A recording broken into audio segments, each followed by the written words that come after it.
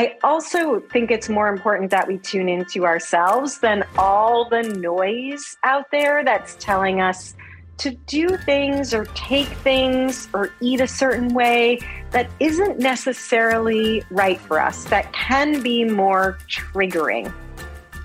Welcome back to the Essentially You podcast. I am your host, Dr. Marisa Snyder, and I'm here to help you rock your hormones and feel great in your body so that you can reclaim more energy, vitality, and joy, and become the CEO of your health. Let's jump on in. There's a question we got to get better at asking ourselves, especially when we are struggling with a symptom or disease. And the reason why this question is so important for you to consider is that you are unique. How I may get an autoimmune disease and how you may get an autoimmune disease may be wildly different. And how I reduce my symptoms versus how you reduce your symptoms is going to be different too. Yes, we may adopt similar lifestyle habits around sleep, eating, and supplementation, but our approaches will be different.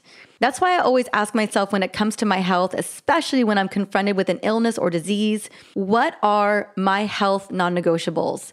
And what I mean by that is, what are the things that are 100% true for me when it comes to healing my body? For instance, when it comes to keeping my Hashimoto's disease at bay, how long and when I exercise matters. How much sleep matters, and certain self-care rituals really matter. There are healing rituals, foods, and supplements that are an absolute must, or I don't feel good at all.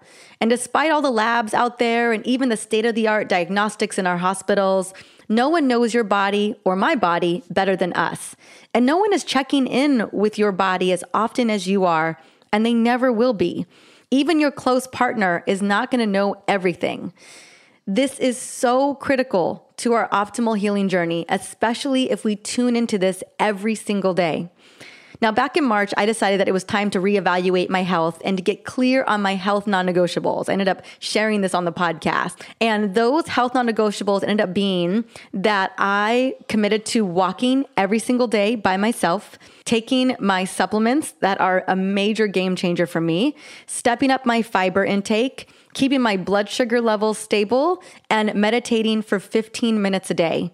And wow, I cannot tell you how different of a person I have felt in the past 2 months relative to the wintertime.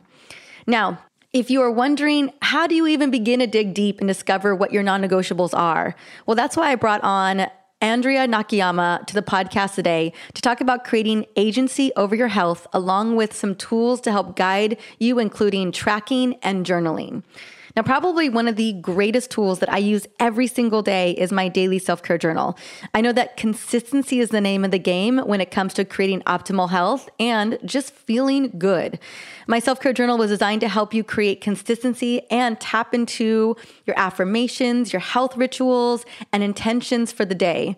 2 affirmations that I write down every single day, and I even say on my walk, are, it feels good to feel good, and I start my day energized and inspired.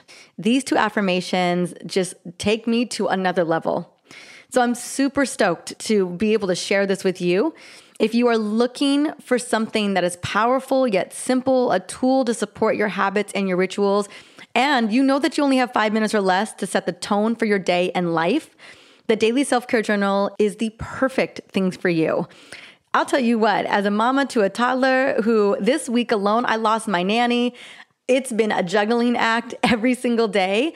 To be able to lock in those non-negotiables for me, the journal has been the greatest gift. So I'm going to have the link in the show notes for the journal, or you can go to drmarisa.com/journal to go and order one for 33% off today. So it's a great deal. And you also can get a bundle of 3 for, I think, almost 50% off in case you've got friends and family members that you know would benefit from it as well. Now, I'm super stoked to kick off this conversation with Andrea, but before I do that, I want to quickly sing her praises. As the host of the 15-Minute Matrix podcast and the founder of Functional Nutrition Alliance, Andrea is leading thousands of students and practitioners around the globe in a revolution to better solutions to growing chronic illness issues. By highlighting the importance of systems, biology, root cause methodology, and therapeutic partnerships, she helps historically underserved individuals reclaim ownership of their health. Woo! Let's welcome Andrea to the show. Hey, one more thing. Did you know that one of the biggest nutrient deficiencies that I see in people, especially women, is a magnesium deficiency? It's because we burn through this super mineral so quickly. Now, this powerful mineral packs a massive punch because magnesium is involved in over 600 reactions in the body. Now, it is your best friend if you need more energy, better sleep, a faster metabolism, improved digestion, and not to mention happier periods. And you can quickly replenish your magnesium levels with my Essentially Whole Magnesium Restore supplement, made with my favorite form of magnesium, magnesium glycinate.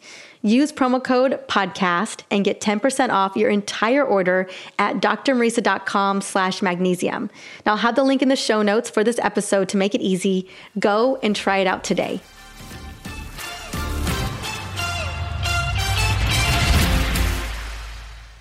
Welcome to the Essentially You podcast. Andrea, honey, how are you doing today, girl? I am so good, and I'm so excited to be here with you, Marisa. I am so excited to have you here as well. We are talking about an area that millions of women are struggling with, and that is autoimmunity. And so often in that struggle, or any struggle that we may be having, whether we're dealing with chronic fatigue or we're dealing with insulin resistance or just not feeling like we've got enough energy to get through the day, so much of that is about owning our health story. And I know that you have such an incredible health story yourself that has really catapulted you into educating so many people around the world about how to own it, how to manage their nutrition, and most importantly, also how to address the autoimmune condition. So I would love for you for just a moment to kind of just share your own journey and kind of that defining moment for you, Andrea, where you decided like, I need to be educating not only people, but also practitioners so that we can get better information out there into the world. Yeah, I mean, the practitioner training, and I educate now about 4,000 practitioners a year, which is pretty phenomenal. It's such a great opportunity, and I feel so privileged to do it. But it was born over time, and my original journey into healthcare, as is true for many of us, arose from a family health crisis. So my husband, Isamu, my late husband, was diagnosed with a very grave brain tumor when I was just 7 weeks pregnant. And so that was a big wake up. I was already interested in food and nutrition, but it wasn't really in the health arena as much as just kind of manage my own little things, which I think were the precursors to my autoimmunity, looking back and understanding and knowing what I know now. So I think of that time with my husband during my pregnancy as my nutrition boot camp. Because of course we had to do all the medical work, but nobody was advising us of the things that we could do between the surgeries, between the radiation, between the chemotherapy to really own our own self-care. So he was given 6 months to live. This is back in April of 2000. He lived 2.5 years. So he died when our son was 19 months old. And my autoimmune diagnosis came years later. No surprise to you and I, knowing that pregnancy in and of itself can be a trigger for autoimmunity. So for me, it's been a real journey to the work I do today, educating so many, but also in my own care as somebody who is going through a huge medical crisis with a family member, and then my own medical crisis with my own autoimmune diagnosis. That's a lot. It's a lot to be going through, and being a single mama, raising your son at the same time. I want to talk a little bit about the advent of that diagnosis for you. Do you find when you finally got diagnosed, how long do you think it was that you were struggling with an autoimmune condition before you were able to identify?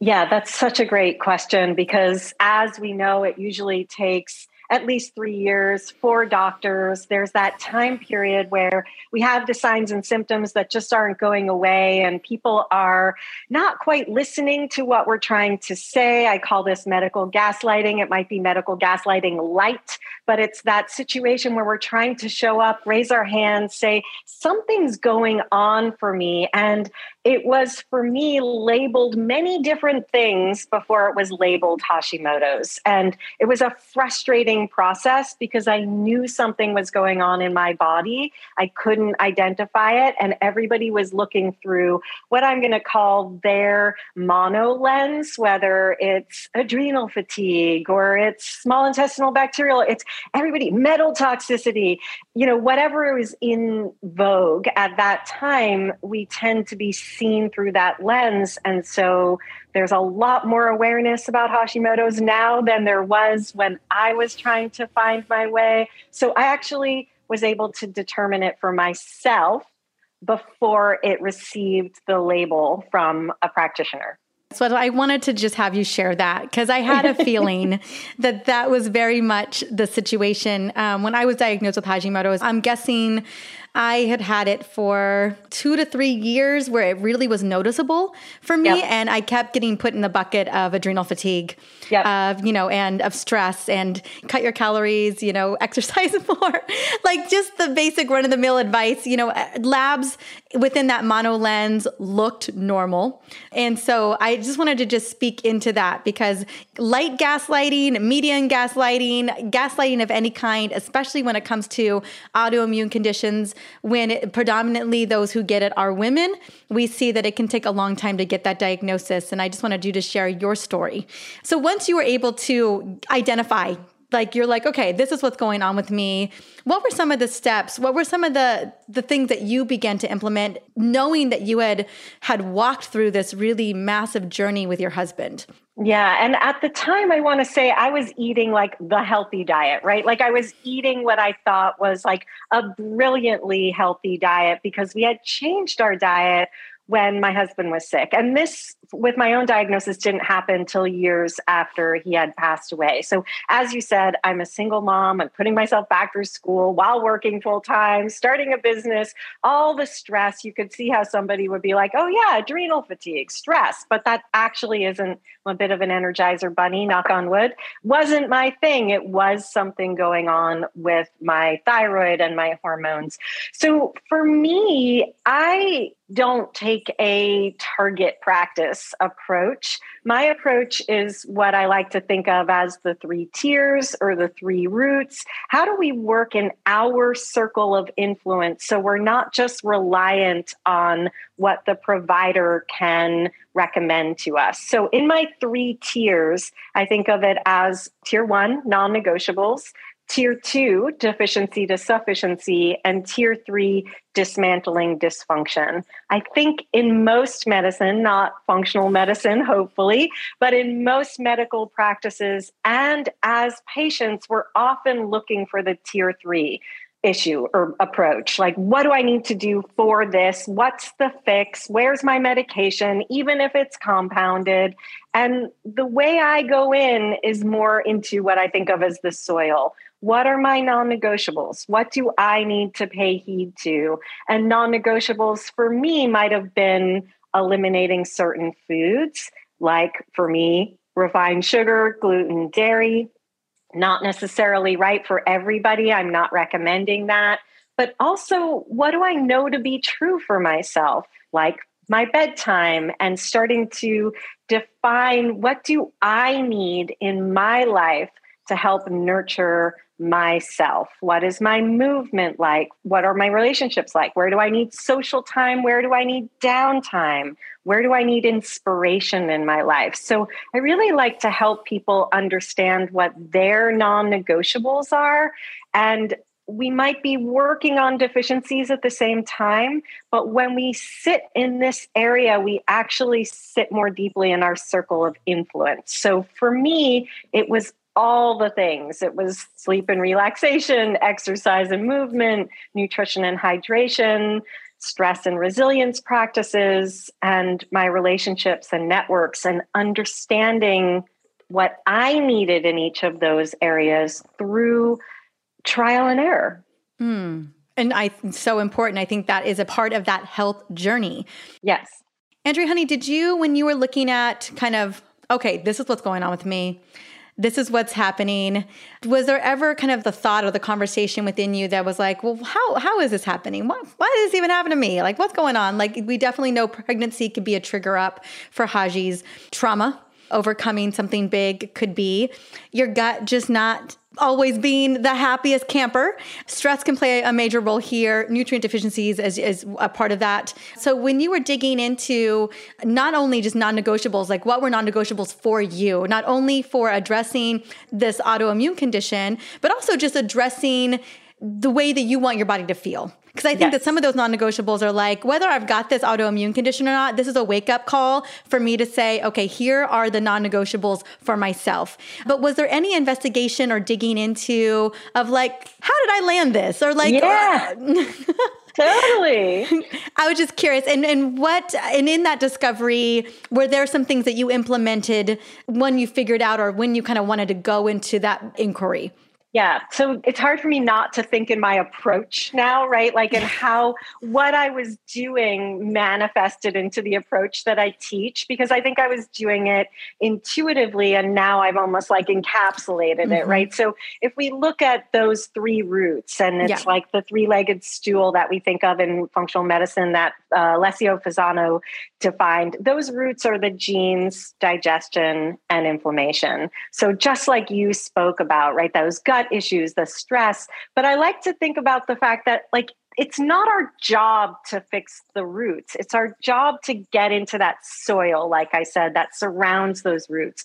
So around each of those roots, I have a circle of influence that allows us, and it allowed me when I was doing it more intuitively, to think about what those things are. So around the genes, there's a common metaphor used for the genes that I'm not going to use, but I'm going to say we get dealt a deck of cards, a hand of cards, like in a game of poker, and we get to choose how to play it. So for me, the whole way that I approach things is going from the why me, which you're talking about, to the, oh, me, like this is my truth. These things have all been activated. My genes were here. There's digestive issues. There's inflammation issues. This is the hand I've been dealt. How do I play with it? So the circle of influence around the genes is the food, the movement, the environment, and the mindset. The circle of influence around digestion is the mechanical, chemical, structural, microbial. And when I say these things, they're not a one and done. It's always thinking about it. And that digestion piece is so important because from my vantage point, we cannot talk about nutrition without talking about the form and function of our digestive system. And that inflammation root, so genes, digestion, inflammation, is to clear, calm, enhance, and modulate. I may be clearing a food. I may be clearing a microbial infection. I may be clearing a toxin. I may be clearing a negative mindset. But for me, it was really thinking through that kind of matrixed perspective that I can now speak about the way I'm talking about it. But I was just naturally recognizing that I can't snap my fingers and change my immune system's attack on my thyroid tissue, that I had to kind of get in there and play around with all the things. So I don't know if that answers your question about what I did, but I think I go broad, and that's what I naturally did as opposed to seeking the selenium or the zinc. I mean, that understanding is important too. Yeah. And I was thinking about in my own journey, I remember getting the diagnosis, and it was the year I was 38. It was the year that we had just gotten back from Italy, and we were like, okay, we're going to start gearing up to get pregnant. And I was like, I want a full workup. I haven't been feeling 100%. The Italy trip was really lovely, but like it was time to come in and just really prepare. Like I was so intentional about bringing my little super baby into the world. And I just knew there was this, like, although we had run labs and I kept getting the, no, you're good. Like, there's just this gut feel, this intuition that you got to lean into. And so sure enough, got him. Yes. Yep. There it is. The Hashimoto's diagnosis. And I remember that the nutrition piece was the first piece, that I knew that intelligence that we put into our bodies, that information, those nutrients, loving my gut, protecting my liver, like those were the things I just knew those were non-negotiables. And then working on a lot of those other pieces too, like how is my sleep? How is my movement? What's my level of stress on the day to day? Like, let's take a look at all of these. But I feel like nutrition was such a major, probably the foundation of how I was able to, similar to you, move out of 95% of my symptoms. And I'd love for you to speak into that. It took a whole year.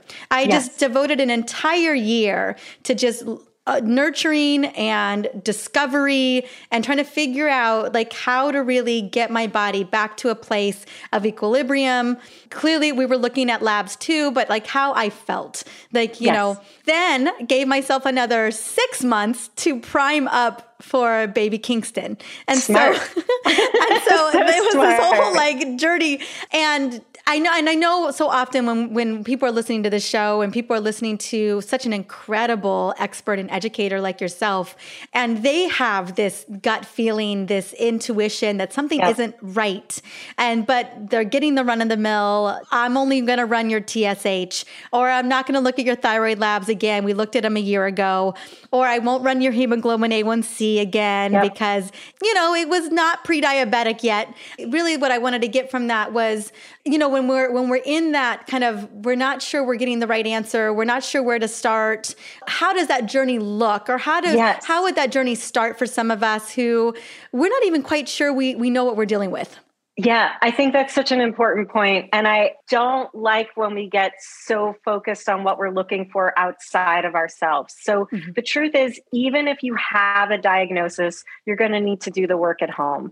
So the way I think about it is take care, like actually take it. Like it is yours to take, whether you have the diagnosis or not. What happens is we go on this quest, this sympathetic, driven quest for the answers. And I'm not saying we don't do that, but there needs to be a balance between what we're doing to support ourselves when we have those clues that something isn't right at the same time. And so the first thing to do is, what do I know are my non-negotiables? Like people will tell me I can't sleep unless I take my magnesium. Great. That's a non-negotiable for you. I can't drink alcohol or green tea. Everybody's talking about green tea, but it makes me feel X. We know some of our non-negotiables. We just innately know them. I really encourage people to write them down, to bank on them. And those non-negotiables might mean I need cuddle time with my honey once a week. I need to listen to podcasts that really inspire and energize me. Like really know your non-negotiables and spend time nurturing those. That for me is step one while you're looking, while you're trying to find out more. Because when we're doing those things as a baseline, we have more fortitude to do more for ourselves, to trial new things. I also think it's more important that we tune into ourselves than all the noise out there that's telling us to do things or take things or eat a certain way that isn't necessarily right for us, that can be more triggering. So we have to be careful with the information, whether it's a keto diet or an intermittent fasting.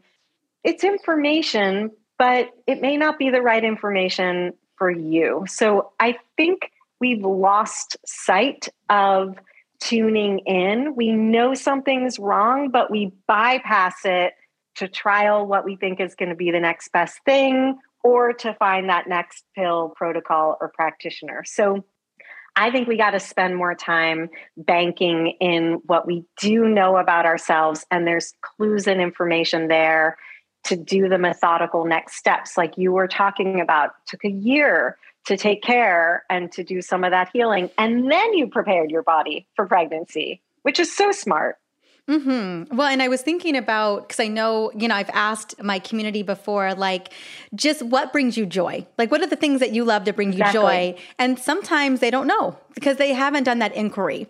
And so I was thinking about the non-negotiables, and even within the realm of intermittent fasting or the realm of keto cycling or whatever, we'll throw it out there, that whether you've experimented with these things or not, or HIIT training, what is it within the realm that your body can do? Like, for instance, a great example is one of the ways, how I kept getting diagnosed with adrenal fatigue was that after an hour HIIT workout, I was fully depleted. Yes. And I was just fighting my way through these workouts. And on the other side of it, a complete mess. And taking a big, I just knew I needed 3 months off from all of that. Totally. My body needed major recovery.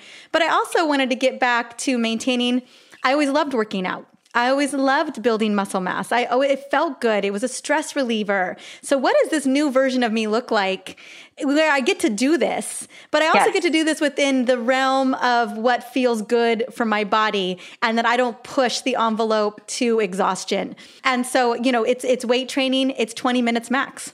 Yeah. And I feel great. I feel energized, maybe 25, but anything past 30, it's like I hit a proverbial cliff. Like, I just go straight down. And so I love that permission that you're giving us to just experiment, to find out and to write down. Because I think inquiry here is so important. Like, some of us may unconsciously know our non-negotiables, but we've never written them down. Yes. And getting super clear about what those are. Or some of us may know that something isn't right, but we're unconsciously just the freight train going through because we are the single mom. We've got the family to run. We've got the business to run. We got the blinders on like the little horse, and we're running the race. And so I really love the idea of us. What do I, like, on the day-to-day, tuning in, like, what can I tune into? Like, maybe at night, just going back through our day and saying, okay, wow, I did this thing, but it didn't serve me. Like, I didn't feel super great after it. Or I did this other thing, and man, that was something that made, like, taking magnesium before bed or doing an Epsom salt bath before bed. Like, that felt so good. So I love the idea. Like, I just wanted to put more like clarity to it of, like, how do we sit down with ourselves? How do we sit down and inquiry about our bodies? Then starting to curate that list versus chasing the thing. Exactly. And so much of what you're talking about, and I love that you spoke about the 25 minutes, 20 to 30 minutes, not more than 30 minutes of your weight training, right? This is where we actually can also adhere to these things that make us feel good. When they're really big, when we make them too big, they're sprints.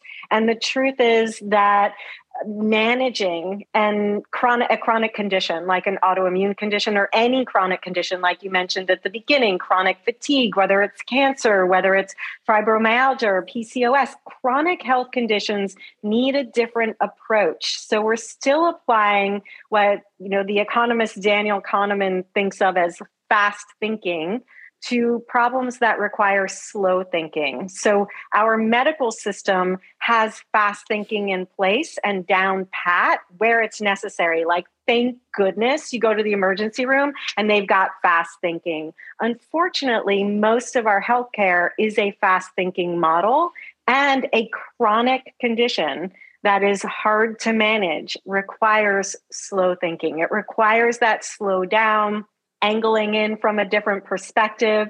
It's not just one thing. Your Hashimoto's is different than my Hashimoto's. So we got to the tipping point where we received the same label, but we received that label and our bodies did something similar for very different reasons. So taking that 3-tiered or that 3-root, that approach that allows us to find our way in and check in with ourselves and think what's right for me is what leads to more sustainable results.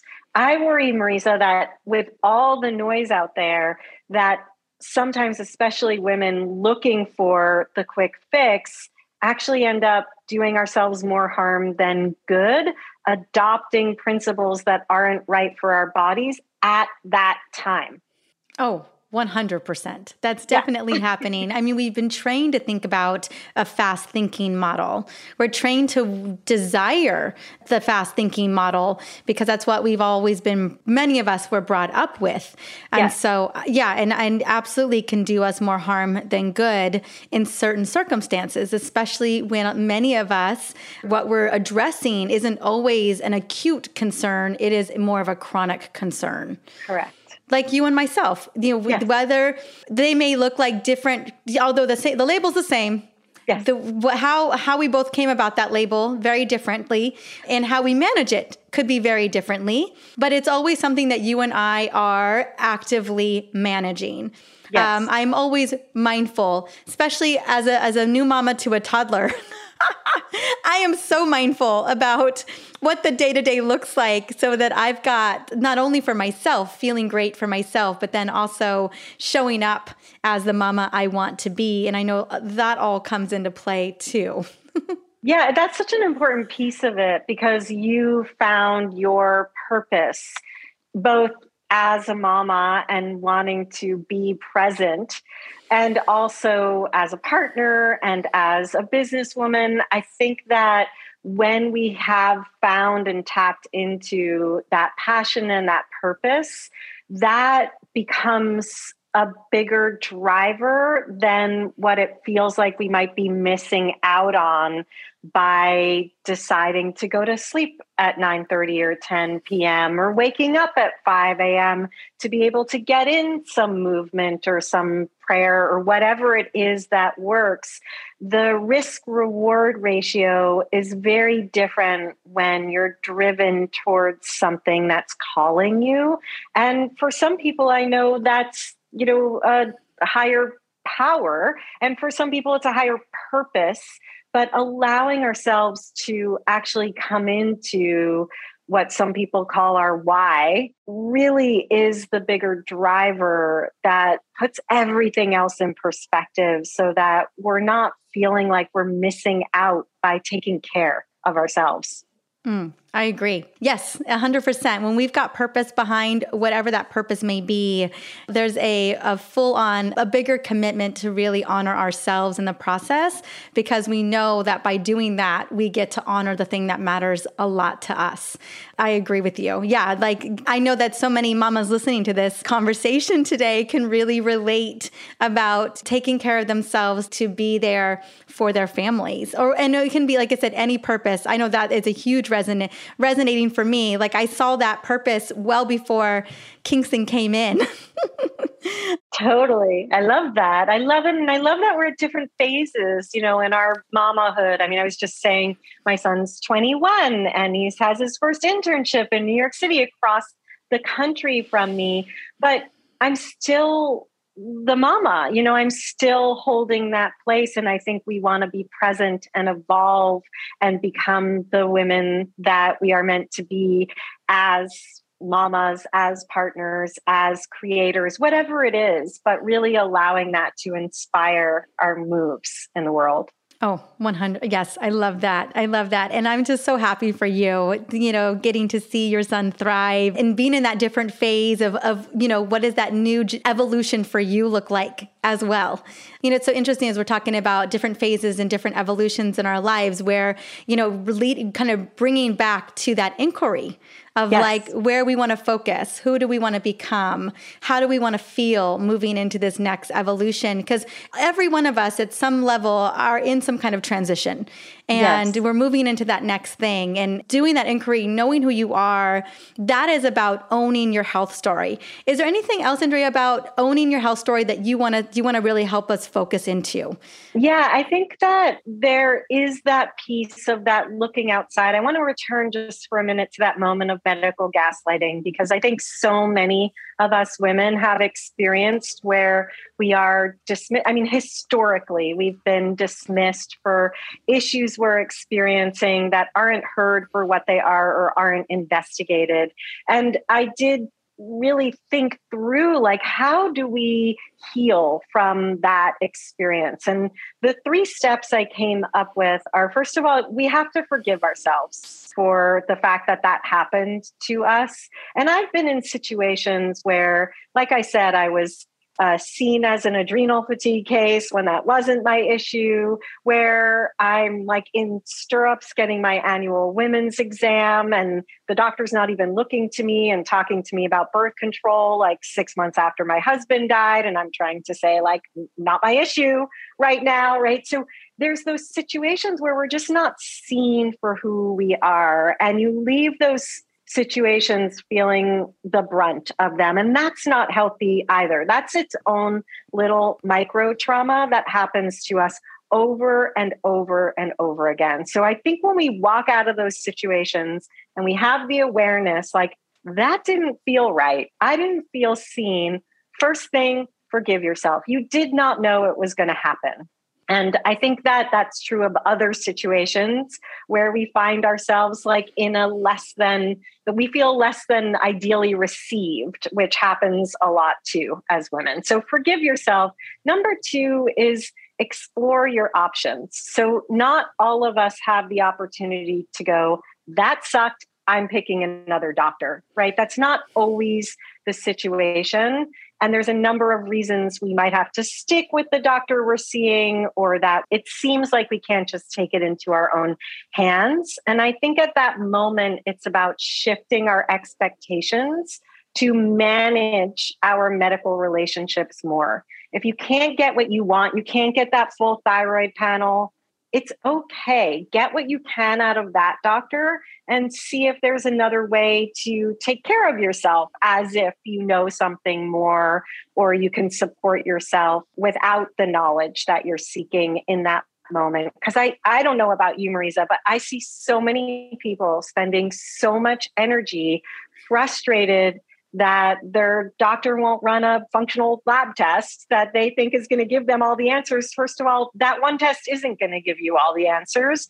And second of all, there's other ways in. We don't want our doctors doing things they don't understand. Like, it's not their fault either. We have to honor the expectation of what that doctor can do. Another one people come to me with a lot is, what if my doctor doesn't believe that my diet actually matters? I'm like, who cares? You don't talk to your doctor about like what you made for dinner or when you clip your toenails. Like, they got 17 hours of nutrition training in school out of their near 47,000 hours of training. Go to somebody or look for the information that's trusted for you. So the second one in there is to consider your options. So forgive yourself, consider your options. How do I shift my relationship? And the third one is what we're coming back to. Take care. What does that mean for you? What could look different? How do you track for yourself? Get that list talking that we were talking about of your non-negotiables. And then if you want to try something, track how you feel. I'm big on tracking. I call it the art of our practice. So you assess, what do I like to do? You think about, what am I going to recommend to myself or to others? And then I track, and that informs my next step. And don't do it all at once. Don't take 10 supplements at the same time to begin with. Like, you can't track, and it's not the scientific method if you're doing too much or introducing too much change at once. So I hope that's just clear. And like, it's kind of like back up and take stock versus like, oh, go do this or take that. I love this. I love this so much. This is ownership. Ownership, like agency. You go to it's agency. You go to your primary. Your primary isn't a functional practitioner. They're not a hormone doctor. It's like trying to buy milk at the hardware store, Exactly. and so you're just not going to get they're just not going to have milk there. And, exactly. And that is okay, as you're okay with that too, as you mentioned. Exactly. And you're right. That one test isn't going to make or break the lifestyle, the habits, the knowing your body. It just isn't. And I talk a lot about on this show of like, I know so often we want to know the thing. We want to know what it is because we've been programmed to know that we need to know the thing.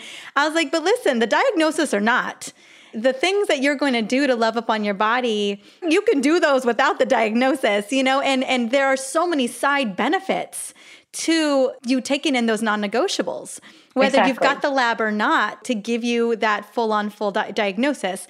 Whether I had the Hashimoto's diagnosis or not, loving up on my gut and supporting my central nervous system and helping to reduce my stress levels and taking a break from the HIIT training, like it was all a win, whether I saw the labs or not. And so I'm so grateful that you're saying that, because I know so often women are so, because that's who's listening to this show, girl, is they're so angry. They're just like, they won't do it. Like, I'm so angry. And I'm just like, you know what? Like, screw them, you know? And it's you, guess what?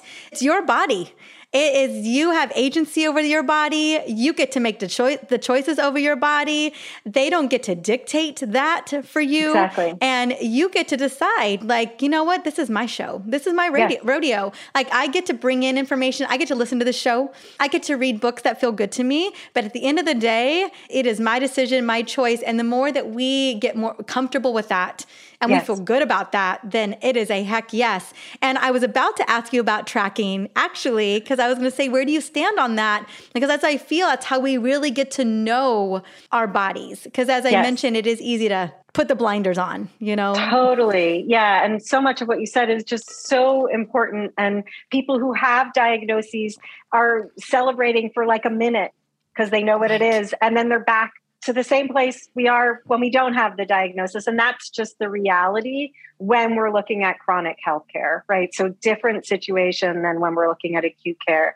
So I'm a huge fan of all sorts of tracking. I love to food, mood, poop tracking when it's appropriate. So if somebody is triggered by tracking their food, we have a lot of people now aware of body dysmorphia, growing up in diet culture and wanting to shift out of anti-diet culture. For me, tracking isn't about counting calories or about judging. It's about having the data that we can then step back and understand what might have been correlated to each other, right? So food, mood, poop tracking, that mood I put in quotation marks or air quotes, because it's any sign or symptom. It's not just our psychological mood, it's our physiological mood. And I like looking at that for 3 to 5 days. Again, no judgment. We're not analyzing, we're not changing our diet during that time. We're just looking at what did I put into my body and how did I feel and how did I poop?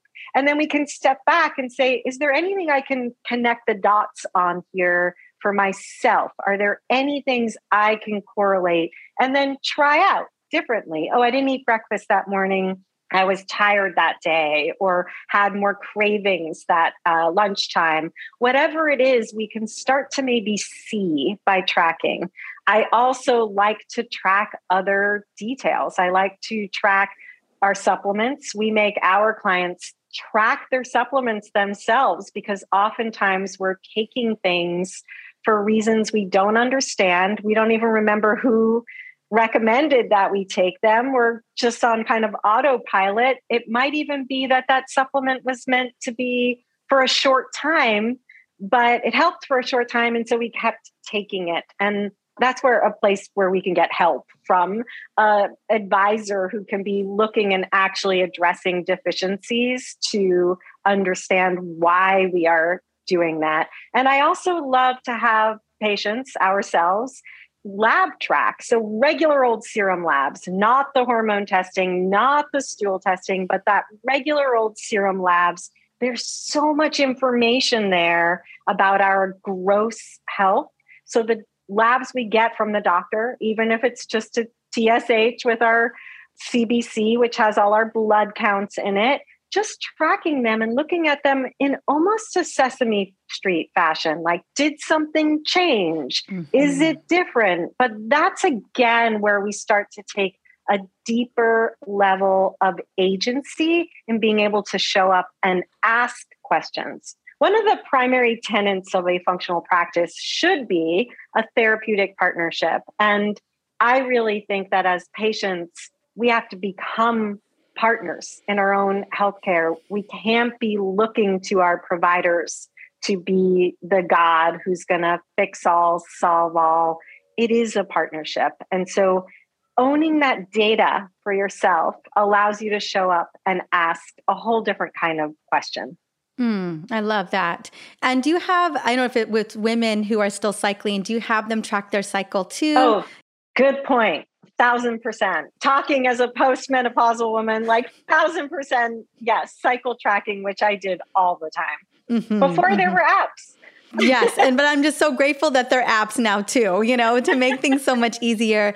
And then one of the areas I found helpful was even movement tracking for me, of just like listening, like what is serving, what feels good, and I had a limiting belief when I was younger that walking with the juice wasn't worth the squeeze. And I was like, if it's not hard, it's not worth it. And I had to dismantle a lot of that in a lot of areas of my life. And now walking is probably my preferred way of moving my body.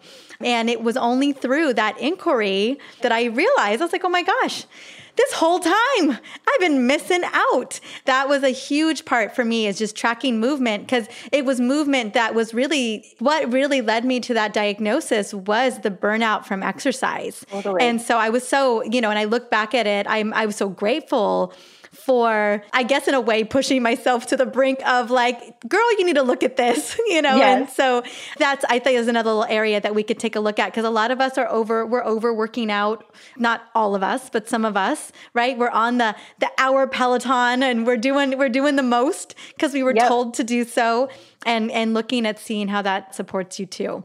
Yeah, I really like how you're incorporating these different kinds of activities too, and in shorter periods of time. I think there's a big lesson there in terms of how we incorporate things into our life as well. Walking, I'm sure you can do with Kingston and get that into your life, right? So I wake up early in the morning, and the first thing I do are posture exercise. I do a half an hour of like 1 minute movements over a half hour period. And I'm not working out, but I'm moving my body to start the day. And I do that before I do a 20-minute workout, right? But it's that morning time that's mine. It's just for me. And the shorter sprints have allowed me to stack on top of an existing habit and be able to support myself one step at a time I don't say I'm going to work out for an hour in the morning.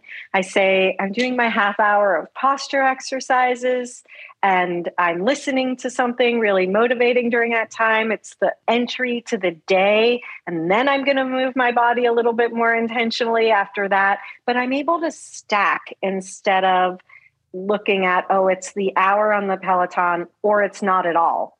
Mm-hmm. That is such a profound way of looking at it. And there's so much fluidity there too. Yes. Yeah. Wow. I'm just trying to think, like, I'm hoping as everyone's listening to this, like just kind of that gentle reevaluation of how we can really tune into ourselves, that it doesn't need to be about this chase. It doesn't need to be about like, I've got to get this. I need to figure out what's going on with me. Like I said, we talk so much about this, is like when you take a look at all of it, diagnosis or not, we've got to have that agency, and we've got to listen. We have to be willing to listen to our bodies to find out what is right for us. I love that you've brought in so many tiers of tracking as well. Andrea, honey, where can we tap in more to get more of you? I know that you are changing the world through educating practitioners out there, so that, that there is more of a relationship, that there is more a partnership when it comes to these healing journeys. So thank you for that. But I know that we can also plug in directly to you now as well. Yes. Yeah. Thank you, Marisa. So if you go to AndreaNakayama.com, that will lead you to the training, my podcast for practitioners, although all people like to listen to it. You've been a repeat guest. It's been lovely. So they could search for you on my podcast page. And then anything else that's coming up, I'm working on a book, and all the information will be there. And the book is geared towards the patient population taking this kind of agency. I call it functional self-health care. So more about that at AndreaNakayama.com. Perfect. And the podcast really quickly is the 15-minute Matrix podcast. I'm going to have links for all of that inside of the show notes. And I just want to say thank you so much. You are always such a breath of fresh air, but you are literally helping to define the way that the direction in which medicine is moving into. And so I just want to say thank you for your incredible contribution to that work and for coming on the show and sharing just your brilliance. Thank you so much. Thank you. It was so much fun. Thank you so much, honey. See you soon. Bye. It is so very clear that Andrea and I both believe that agency over your health is one of the greatest gifts that you can give yourself. And it is so empowering too. We will always need support and expert guidance, but we deserve to have partnership with our practitioners so that we are part of the journey. At the end of the day, we are the CEO of our health. That's how we can better have agency over our bodies. And that next step to becoming intentional listeners is really tapping into that gut feeling. What I have learned is that the solution to self-healing and getting back to a place of vitality is a lesson that took me many, many years to understand. And that is to just really own that self-awareness and that intuition. It's listening to our bodies. That first step is listening to those messages and that wisdom. When we begin to experience the signs and messages that our bodies are giving us, we can create those non-negotiables and we can implement a plan to get us back on track. This is literally what Andrea is all about exploring when it comes to understanding that deep wisdom of your body. And she talks a lot about how to cultivate this in her podcast, The 15-Minute Matrix. Now, the episodes are literally 15 minutes. That's why it's called the 15-Minute Matrix. They are powerful and absolutely worth listening to. So I'm going to have the link to her website and the podcast in the show notes for you to go check her out. And as always, thank you so much for listening in to the Essentially You podcast. Today, more than ever, this show is about providing tools to rock your hormones and feel amazing in your body. Now, if there's someone who needs to hear this message today, take a moment, shoot a text on over to them, literally right now, or share it on social, right? And if you do share it on social, be sure to hashtag Hormone CEO, because this is how we continue to spread the word about hormone literacy. Until the next episode, I can't wait to see you then.